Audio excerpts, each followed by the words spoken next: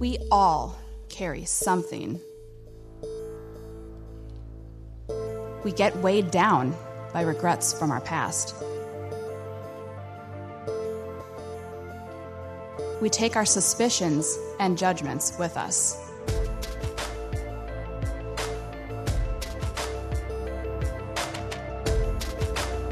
We shoulder resentment toward those who hurt and disappoint us.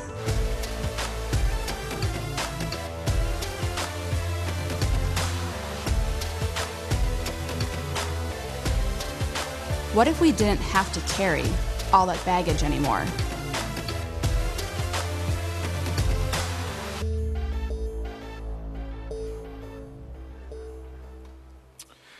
Well, good morning again, everyone. My name is Ryan Alexander. I want to greet those of you in Hosanna and Shakopee, and of course, everyone in Lakeville, and those who are joining us online around the world, many of you, and also just around the corner. Some of you are checking us out, and if that's you, when you are comfortable, we'd love to have you come join us in person sometime. I am landing the plane on this series, Baggage Claim, if you will.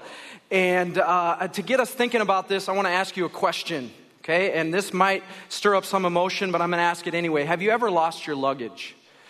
I can see it in you're having flashbacks, hot flashes, your blood pressure is rising here. For me, the flashback is to 2000. Went to China with my wife's family. My brother-in-law was living there, and we landed in Shanghai. You know, there are 14 million people who live in Shanghai. We came out of the airport. I think all 14 million were right outside the airport, and we jumped into a cab. They threw our luggage into a cab, and the cab in front of us took off with our luggage into a city of 14 million people. And now it's a long story. We eventually got it back. It was nothing short of a miracle, okay? We got that luggage back. Normally, you don't want to lose your luggage, do you? In fact, most of the time, you don't want to lose your luggage. The exception is what we're talking about in this series, baggage claim. You do want to lose luggage in the way that we're talking about, luggage or baggage in this series. That we all acquire, pick up baggage along the way. We carry it. It's heavy baggage. And we've talked about different types of baggage in this series. The baggage of religion the first week. The second week, last week, the baggage of regret. Pastor Shay nailed it, drilled it out of the park last week on regret. And my only regret after hearing that message is that some of you missed it. And I regret that. So check it out online. Powerful, powerful word about regret. So maybe you're following the pattern here, and you know that preachers like alliteration. So we've got religion, regret, and maybe you've already picked up on it. The third R, don't say Ryan, okay, is resentment. Resentment, the baggage of resentment. And this is, we save the best for last, or the trickiest for last. This one is the most complicated, resentment. Why? Because you were hurt. It did hurt. When someone did that or said that, there were some very valid feelings that you had and have maybe even about that hurt. And those feelings are normal. I would even say they're healthy. I would even say they're God-given, those feelings that we have. We'll talk more about that later. But what can happen, and it happens all the time, is that those feelings can start to seep into our being. They can start to seep into our bones even, if you will. And these feelings that are healthy and God-given, if we don't process them in healthy, godly ways, they can seep into us and start to become something so much more than that. Resentment. Maybe you've seen this quote before. Resentment is like taking poison and hoping the other person dies. Right? I mean, we think that holding on to grudges and resentment, it's hurting the other person, it's holding the other person back, but who's it hurting more? Us. And we take on this baggage of resentment, we carry it around, and it's heavy, and it holds us back. Like Pastor Shay talked about last week, it makes it harder for us to climb to those peaks that God has for us. And we get weighed down by resentment and bitterness and grudges. But here's the good news. Hear this. It doesn't have to be this way. Hear this. You don't have to live like this. Remember someone told me that a while back, and I was like, yeah, it's true. You don't have to live like this. It's possible to live a life that is lighter and freer. And that possibility begins and it ends with Jesus. And so we're going to go to him right now and ask that he would do what only he can do. Would you pray with me? Lord, we come to you this morning. We're coming from all different places. And so, God, I ask that in your Holy Spirit you would come and bring us together as one, that you would unify us around this topic and around this time, that your word would do. The vision I'm getting, it's because it's the vision I had when I left our house, is a clogged drain. And that there are some here that, and maybe all of us in some way, where the drain is clogged in our hearts. And so would you do what only you can do spiritually and unclog that drain in our hearts, our minds, our lives, so that we can receive more of your love, more of your truth, more of what you have for us, so that we can live free and fully. We pray this in Jesus' name, and all God's people said, amen. Well, I got to tell you, I scoured the scriptures for hours and hours and hours looking for just one story about people wronging each other or treating each other poorly or causing resentment. And it was so hard to find one. If you have read the Bible for more than 5 minutes, you know that I'm not being serious with you right now, because the Bible is filled with stories of people wronging each other and doing things that would cause resentment. In fact, you don't even need to go any further than the book of Genesis. There are 6 stories in the book of Genesis of people causing all kinds of pain and resentment toward each other. This thought dropped for me this week, and I think it works. That Genesis could be summarized, this could be the subtitle for Genesis, is God's faithfulness towards his dysfunctional family. Right? Like these people in Genesis, they put the fun in dysfunctional here. And there's all kinds of interactions and relationships where there is resentment springing up everywhere. So I could have gone with any number of stories, but we're going to go with the story of Jacob and Esau. Jacob and Esau. And their story, their shared story, covers about 9 chapters. In fact, it is 9 chapters, from chapter 25 in Genesis to chapter 33. And we're eventually going to end up in a passage in Genesis 33, verses 1 through 4. If you want to go there now and open your Bibles, if you have them, you can. But first, I'm going to summarize Genesis 25 through 32, okay? No big deal.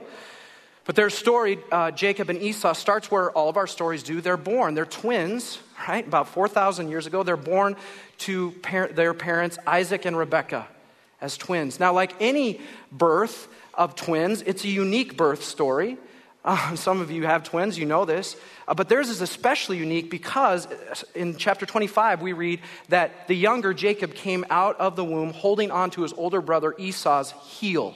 Okay, get this picture? As they're coming out. Now, that helps us understand why Jacob's name in Hebrew sounds a lot like the Hebrew words for heel or deceiver, Jacob. Now, Esau's name means hair. Why? Because he was a big old hairball when he was born. Seriously. I mean, Scripture tells us he was born with hair all over his body like a thick fur coat. Right? You've probably said before, I've never seen a baby picture that wasn't cute.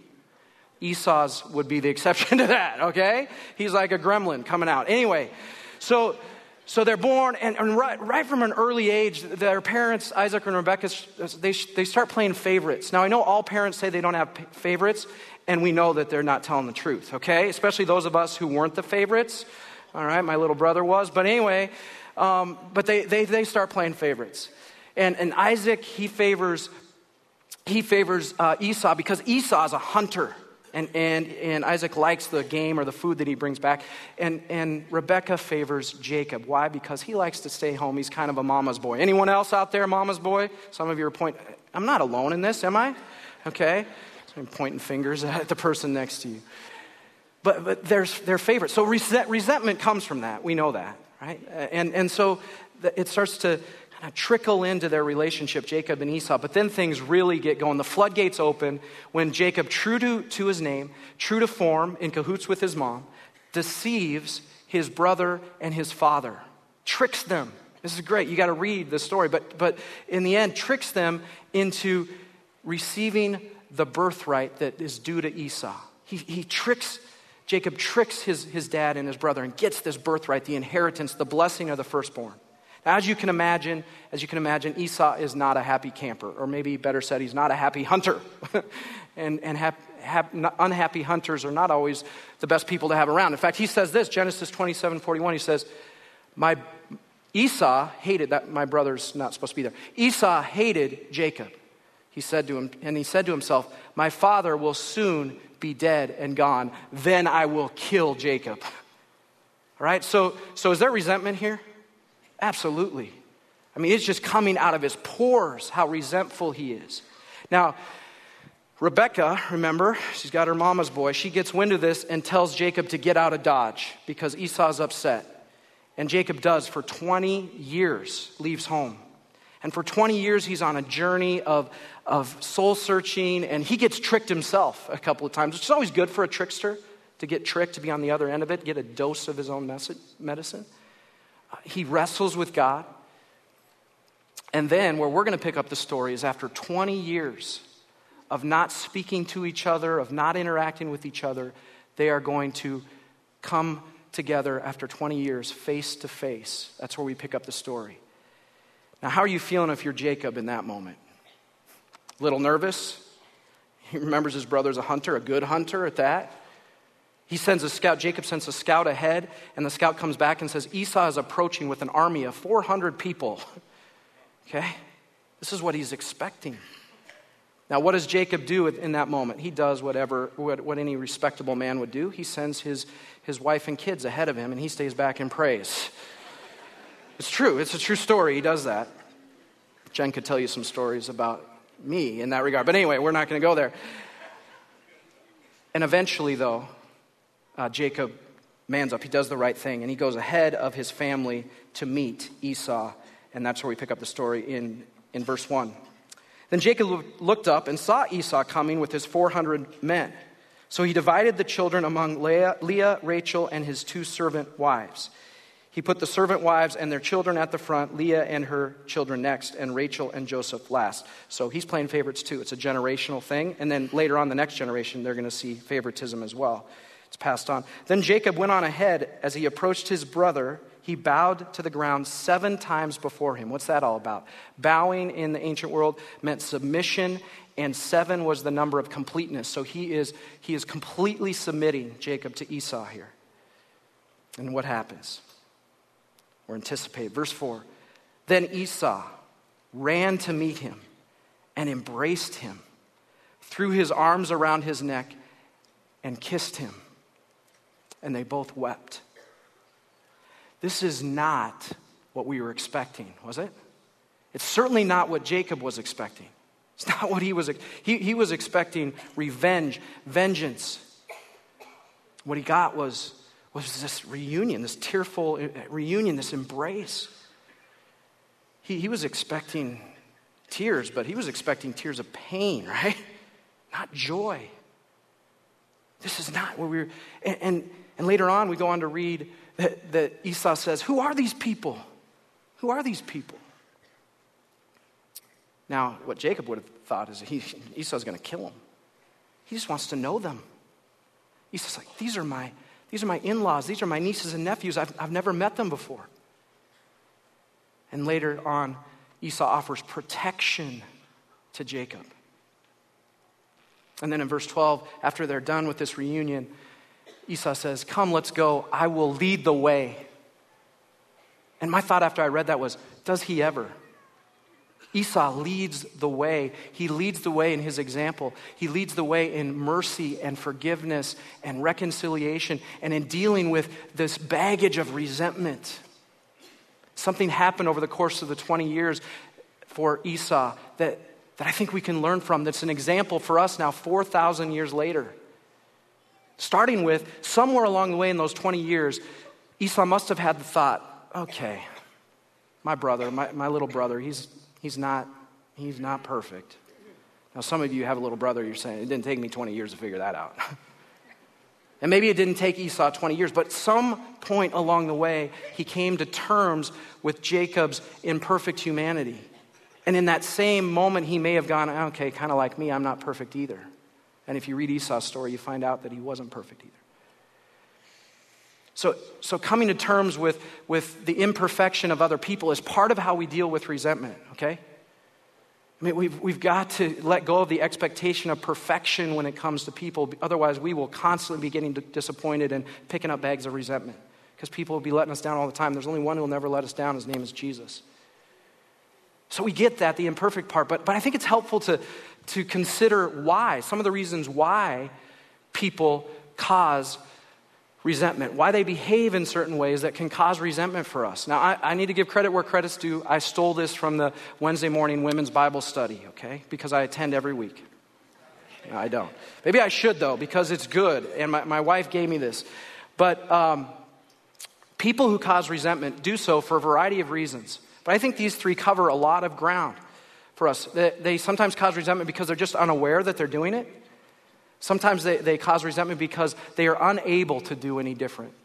And sometimes they cause resentment because they're unwilling. People who are unaware, Beth Moore tells this story apparently, because I really wasn't there, but tells this story that a lot of women experience, apparently, because sometimes husbands will come home and they'll sit on their chair, right? Mine's a red chair, and they feel like they've worked a hard day and they kind of deserve, to rest.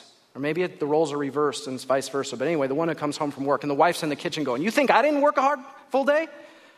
You think my day was easy? You think I would, you don't think I'd like to take a load off my feet?" And then Beth Moore says, "But women, have you told your spouse that you resent that?" Well, maybe not. Because we all know that if husbands are told what they're doing wrong, they're going to do the right thing every time, right? So maybe some people are just unaware of what they're doing, and it's kind of on us to tell them. Or maybe people are unable to do any different because of their training, because of their lack of tools, because of their upbringing. They just don't have the emotional capacity. This has been helpful for me in my life. It doesn't excuse behavior. It doesn't excuse abusive behavior, certainly. It shouldn't lead to enabling, but just recognize that there are some people that we've been trying to get something from them that they just can't give because of where they've been and who they are. The resentment kind of, it dissipates a little bit when that happens. And then there are some people who are unwilling to do any different. They're aware that they're hurting people and they don't care maybe, or they're prideful, or they're narcissistic, or they're blaming other people all the time. And if I could just say pastorally for a moment, that if you are a follower of Jesus, specifically at this church, let's all be aware of not being that kind of person that's unwilling to change so that we're not causing pain and hurt in other people's lives. Okay? And I'm putting myself in that category too. We've got to be open to changing our behaviors. So which one was Jacob? We don't know for sure. Maybe all three. 20 years ago, he was all three of those. But still, Esau works through his resentment and unpacks this baggage, this heavy baggage of resentment. How does he do it? How does he do it? I think we can pull three application points from Esau's example that will help us deal with our baggage of resentment in our life. Starting with, Esau was honest about his feelings. Those feelings that he had initially. Those feelings of being wronged, of being hurt. We read it earlier. He was angry. He hated. That's a strong word. He hated, though. He felt like he hated. He wanted to kill his brother. He wanted to wring his neck. Probably not the only older brother in the history of brotherhood, right? There are times, especially initially, when we just need to feel how we're feeling. From disappointment to frustration to maybe even some anger. I want to wring his neck. Don't actually do it, right? But feeling it. So I think Christianity at times has sent the wrong message about feelings. When you feel something, you're hurt, and then someone tells you, well, just pray about it. Just, forgive them right away. And what that does? It just stuffs the feelings. These healthy, God-given mechanisms for working through pain. Implicitly and explicitly at times, the message has been sent to us, emotions are bad, emotions are bad. They're not bad. They are good. They're from God. They're given. We're created to emote, to have emotions, and God has created us that way. Of course, how we process them makes all the difference, but it starts with finding a place where you can share those feelings in a safe way and have them validated. I feel led to do that right now. Some of you're feeling or you have felt pain, and I'm sorry that happened to you. I truly wish it had not happened to you. And it's understandable that it hurt and that you're feeling something. Those are valid feelings. They're valid. But it's really important that we process those feelings in a healthy way, and it's certainly important that we don't stuff them. Because if we stuff them, this can happen. I read this in a magazine about 6 months ago, and I thought, eventually this is going to fit, and it did fit. So during World War II, thousands of bombs were dropped on Europe. Thousands. And most of them exploded and created destruction. Some of them did not. And people are still finding these undetonated bombs in Europe, including this one that was found in the garden in the UK. A wife walked in and her husband was washing it in the kitchen sink. And it says she was alarmed.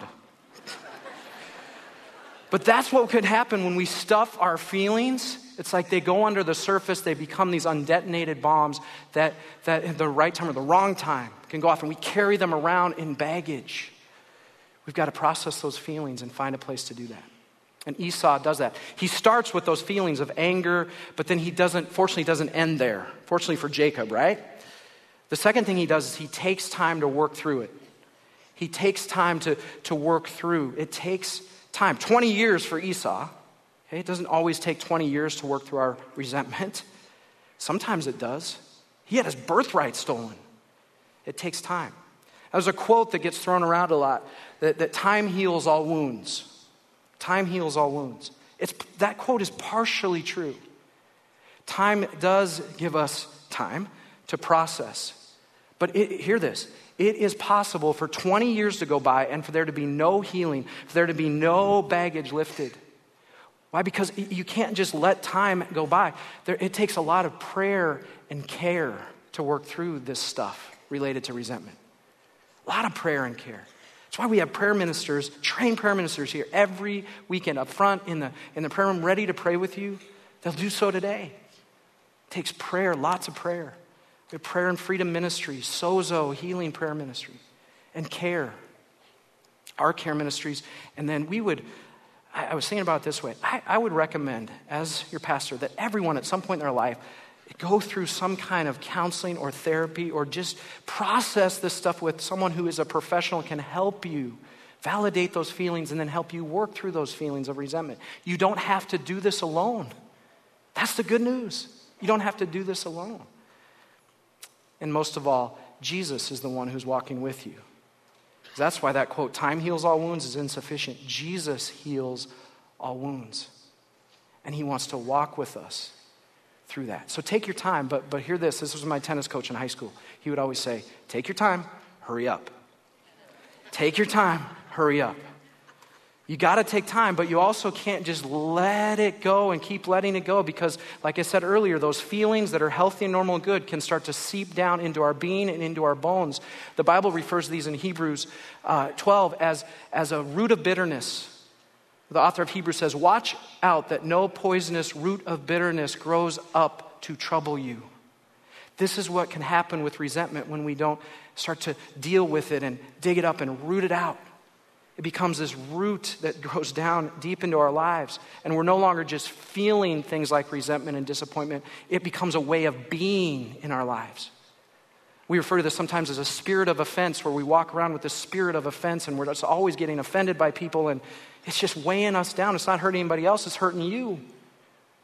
And this idea of roots, right? I mean, when you know of plants, we have buckthorn in our woods.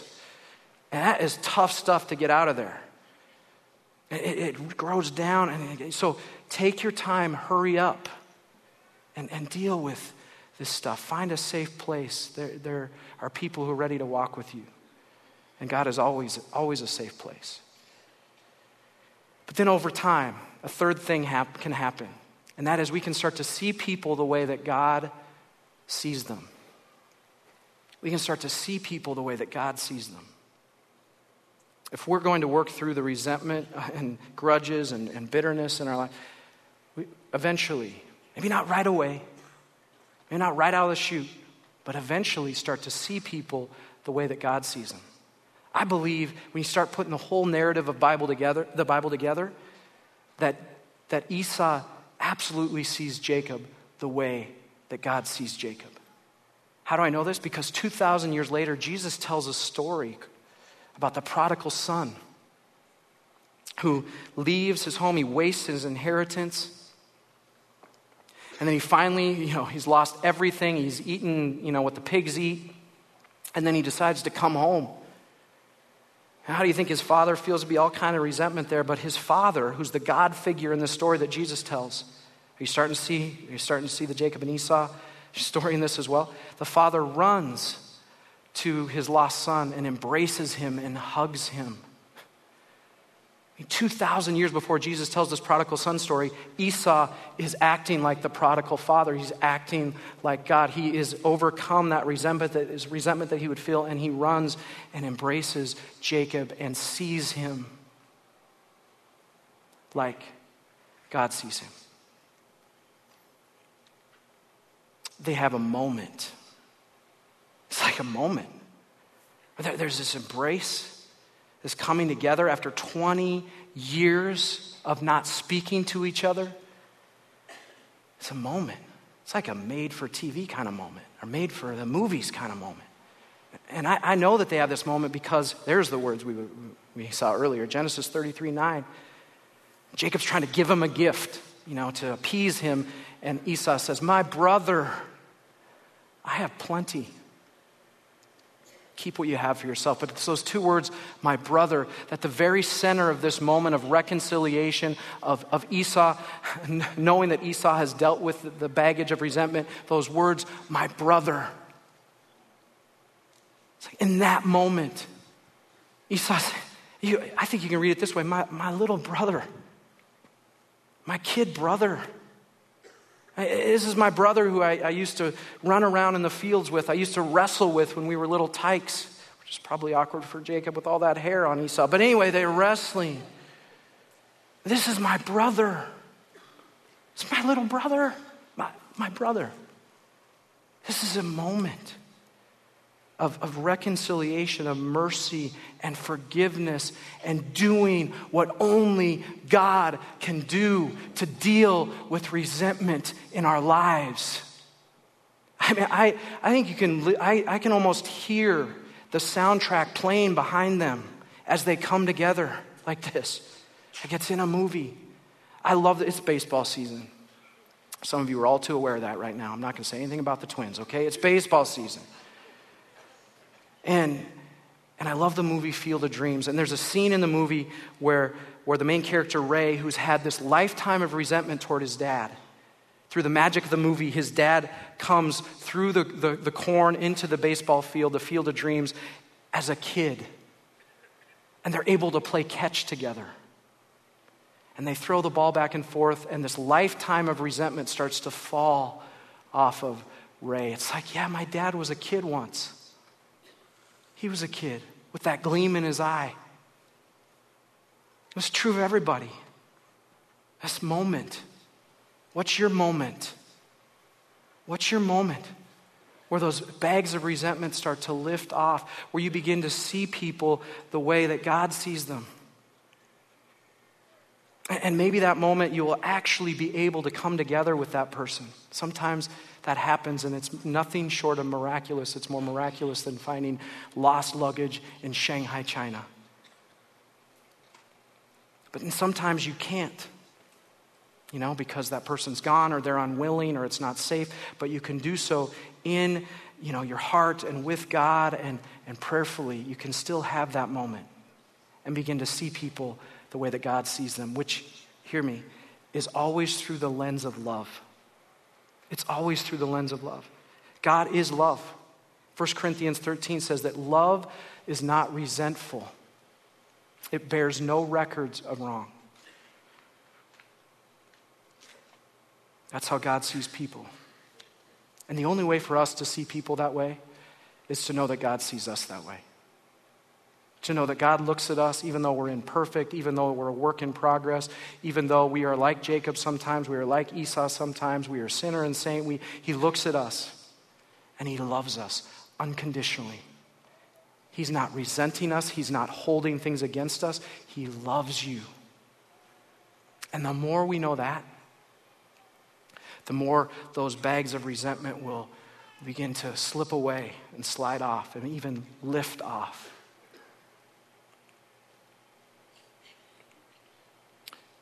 Do you know that the God of the universe has his eye on you and he's looking at you through the lens of love? And the more we know that, the more the bags. This is a series on baggage claim. I told you it starts and ends with Jesus. And the only way for us to kind of lose that luggage or have the weight lifted, lose weight, we've been talking about that, is to bring those bags to Jesus and to let him carry them for us. I got to put this up there because about 27 of you put this on my Facebook page, this picture, all right, of Jesus carrying luggage. It kind of captures it, doesn't it? I've got it. I'll take it. And follow me. As we land the plane of this series, we want to give you a chance to do that. Whatever your baggage is, whatever you're carrying, it may be one of the 3 R's, it may be something totally different. Whatever it is, though, we want to give you a chance to give it to Jesus, to leave it at the foot of the cross, to put it down. Would you take out your program that you received on the way in? And there's a tear off. Some of you, you're so smart, you already figured this out. But if you tear off this bag tag, and in these next few moments, we want to give you an opportunity to pray, to listen, to ask God, what is the baggage that I need to give to you, that I need to bring to you, to put at the foot of the cross? Because after the service, and I'll explain this after the song, you'll have an opportunity to do that on your way out, to put it at the foot of the cross. But during this time, just write it down. Put it down. Put it down. Put it down. Put it down. On here first, and then prayerfully, spiritually begin to put it down. Lay it down, to give it to him. And we've even prepared a little soundtrack music for you, that this might be a moment. We hope and we pray. Let me pray right now. God, we invite you into this time. We ask that you continue to move and remove anything that's standing in the way, God, of what you want to do. We pray, Lord, that you would help us to see what maybe we've seen or maybe what we haven't been able to see. Baggage that we're carrying, Lord, that we can now in this moment begin to put down on paper, physically, but spiritually even more. Begin to put it down at the foot of the cross where you can carry it so that we can live lighter and freer, more peaceful lives with your yoke upon us. Thank you, Lord. We pray this in Jesus' name, and everybody said, amen.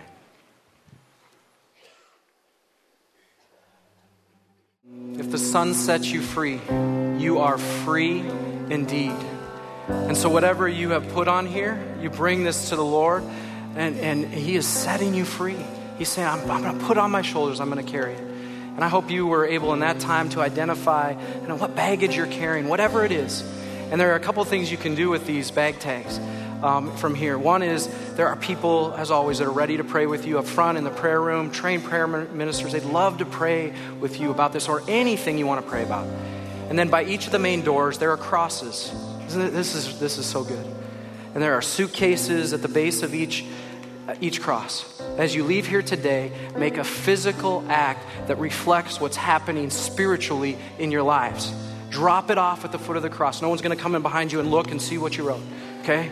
Just drop it off and leave here lighter and freer and live more fully now as Jesus carries your baggage and we follow him. Amen? Stand for a closing blessing, please. Hear this ancient blessing from God's heart to yours. May the Lord bless you and keep you. May the Lord make his face shine upon you and be gracious unto you. May the Lord look upon you with favor and give you his peace. For his yoke is easy and his burden is light. In the name of the Father, Son, and Holy Spirit. And all God's people said, amen. Can we give it up for God right now?